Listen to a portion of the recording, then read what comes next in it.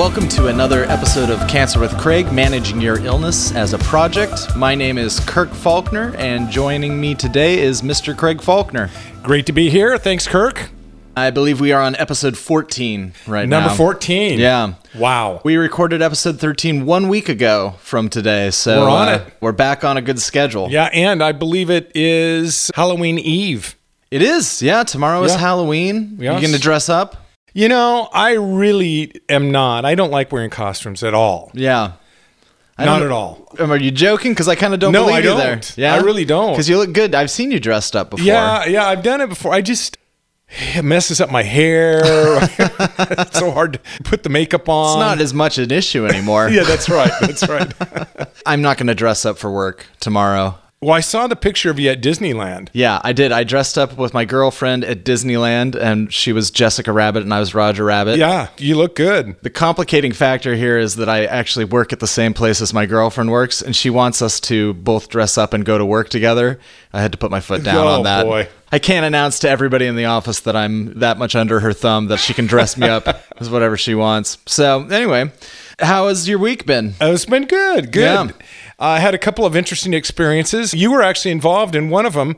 We just a couple of days ago helped number 2 son, Evan, move into their new house that they've been for the last 8 months remodeling. Everything really has turned out beautiful. The reason I'm bringing it up is I was pretty darn happy with me being able to help as much as I helped. Yeah. I got there, I think, an hour after you, maybe an hour and a half after you were there. But I worked pretty hard. I was careful about lifting too many heavy boxes, but I worked pretty hard. Now, you were in charge of unwrapping all of the furniture, and the furniture had been wrapped by some professional movers who did a heck of a job wrapping it. There was blankets, there was plastic, there was paper, there was tape. It wasn't just like unwrapping a Christmas present. That's right. Not only did I help unwrap it, because that sounds a little bit wimpy, you and the other guys were doing a lot of the heavy lifting, but I also put together the beds. We put together the beds in the different rooms and helped reposition some of the furniture.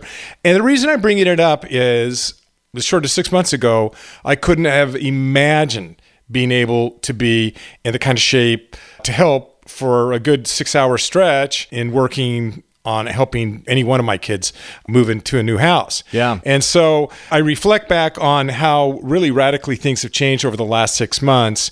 I thought as I was pulling out, while I was very tired, I thought, wow, my health, my strength is coming back.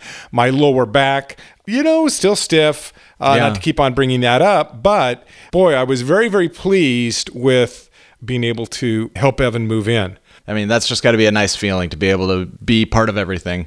Yeah, it really was. And just as a passing note, I was mentioning this to Kirk right before we started this broadcast, that I was a little bit melancholy pulling out of the driveway because it's always been me that's been moving. I haven't seen a lot of my kids move. We, over the years, moved a number of times. We were run out of neighborhoods typically. When I was pulling out of the driveway, I was a little bit melancholy thinking, wow, the change of guard here, the young blood is moving in, taking over. Whenever people talk about the broadcast, they always say, man, Kirk does a great job. They never say anything about me. They do too.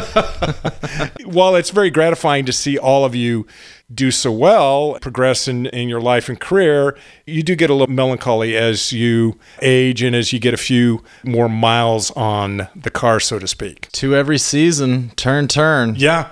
So that was interesting. The other interesting thing that happened last week is I am starting to work on my personal history. That's awesome. And I say personal history, trying to capture my experiences over my life. And I'm doing that for a lot of different reasons, I guess. Number one, it's quite therapeutic. If you want to know where you're going, you need to look back to where you've been, I guess. And I think as you embark on any project, it's always good to look back and understand what you've done and what you've accomplished, what you haven't accomplished, so you can look forward. That's one of the big reasons I'm doing this. Of course, leaving behind a personal history for your loved ones is another great thing. But I'm really doing it, as much as anything, I'm doing it for me, as well as all of you and the grandkids. I could tell it's going to be very, very interesting embarking on this journey. What I've done is I've actually hired somebody to come and interview me, capture me on audio, and also take notes and help me organize my thoughts. I'm fortunate enough to be able to hire somebody, but you don't have to do that. There are a lot of other approaches that you can take in capturing your personal history. Yeah, I actually did one myself recently. There's a guy named Jordan B. Peterson who I like, and he has a suite of tools called self-authoring tools. There's the past authoring, the present and future. I went in and did the past authoring where I captured all of my life into 7 different periods and the events that were important to me. And like you said, I think it really helped me understand a lot who I am and kind of where I came from, and it gave me a lot of clarity on where I'm going. So what kind of stuff have you been talking about, or what have you been capturing? One of the experiences that I really was able to kind of reflect on was growing up when I was in 7th grade. From 7th grade to 12th grade, my mom came down with breast cancer, and she passed away when I was in 12th grade. So there was a 5-year period of time, and those 5 years were very formative years of my life. I had the opportunity to really see firsthand how someone who was very, very ill, and this was back in the, I guess it was early to mid 60s, where someone was very, very ill. She went through 5 major operations over this 5-year period of time. Of course, the chemotherapy and the radiation was very experimental back in the mid 60s. But I was able to see how somebody very close to me, my mom, dealt with this terminal illness, how she kept such a positive attitude, and how she stayed engaged in life while she dealt with this illness. And in reflecting on that, it really helps me want to march ahead. And I'm certainly not as ill as my mom was, and haven't had anywhere near the kind of complications she had. During that 5-year period of time, she still played golf. She served in the community. She served in the church groups. She was known as a leader. And there was only one time over that 5-year period that I ever heard her complain. And that was when she was talking to my grandmother. We grew up in Garden Grove. My grandmother lived in Tustin. This is up in Orange County in Southern California. And I was at the breakfast table, and I heard my mom say to my grandmother, you know, I get tired of people asking me how I feel. And she said, how do people think I feel? I feel horrible. Most of the time I have cancer. And she kind of laughed to my grandma. And that was the only negative thing I ever heard my mom say. As I think about the challenges that come with any project that come in life in general, what a great kind of example she set for me, and what a great attitude, you know, if we could all have that as we manage challenges, to, you know, always put your best foot forward, always be positive. I know it's hard to do that because life can get so complicated, but that was one of the things that's come out as I have started to embark on doing this personal history. That's great. So how are you guys doing it? Are you just say start from the beginning and tell me everything, or are you like hitting certain periods, or? We're breaking it up in time frames. We're starting with really the first 6 to 8 years of my life, what I could remember, and then we kind of fast forwarded and started talking about from 10 to 12, 13 years old. And we've jumped around just a little bit. What's nice is we're actually recording it. We're going to get it transcribed. She's going to transcribe it. And then we'll be able to start to move things around. Now, if I were doing it by myself, I would sit down and probably do it very close to what we're doing now. I would record it, and then I would use a transcribing service that you can send your audio tapes to. I used them at Faulkner Media Group. I don't recall the name of the groups I used, but you can Google it. Very, very cost effective. So I'm going to get everything out and then start to piece it together. Right. And I turned you on to a piece of software for writing and helping organize things called Scrivener. Are you guys using that to write? Yes. Mindy is actually going to load everything up into Scrivener. In fact, I think it would make sense just to take a minute and explain to our listeners about this, because if you're looking to do any writing, whether it's capture your personal history, whether it's a writing project, you've always dreamt about writing a book, some sort of instructional manual, this is a great piece of software. Yeah, Scrivener is... Scrivener. Just spell that for everybody. It's SCRIVENER.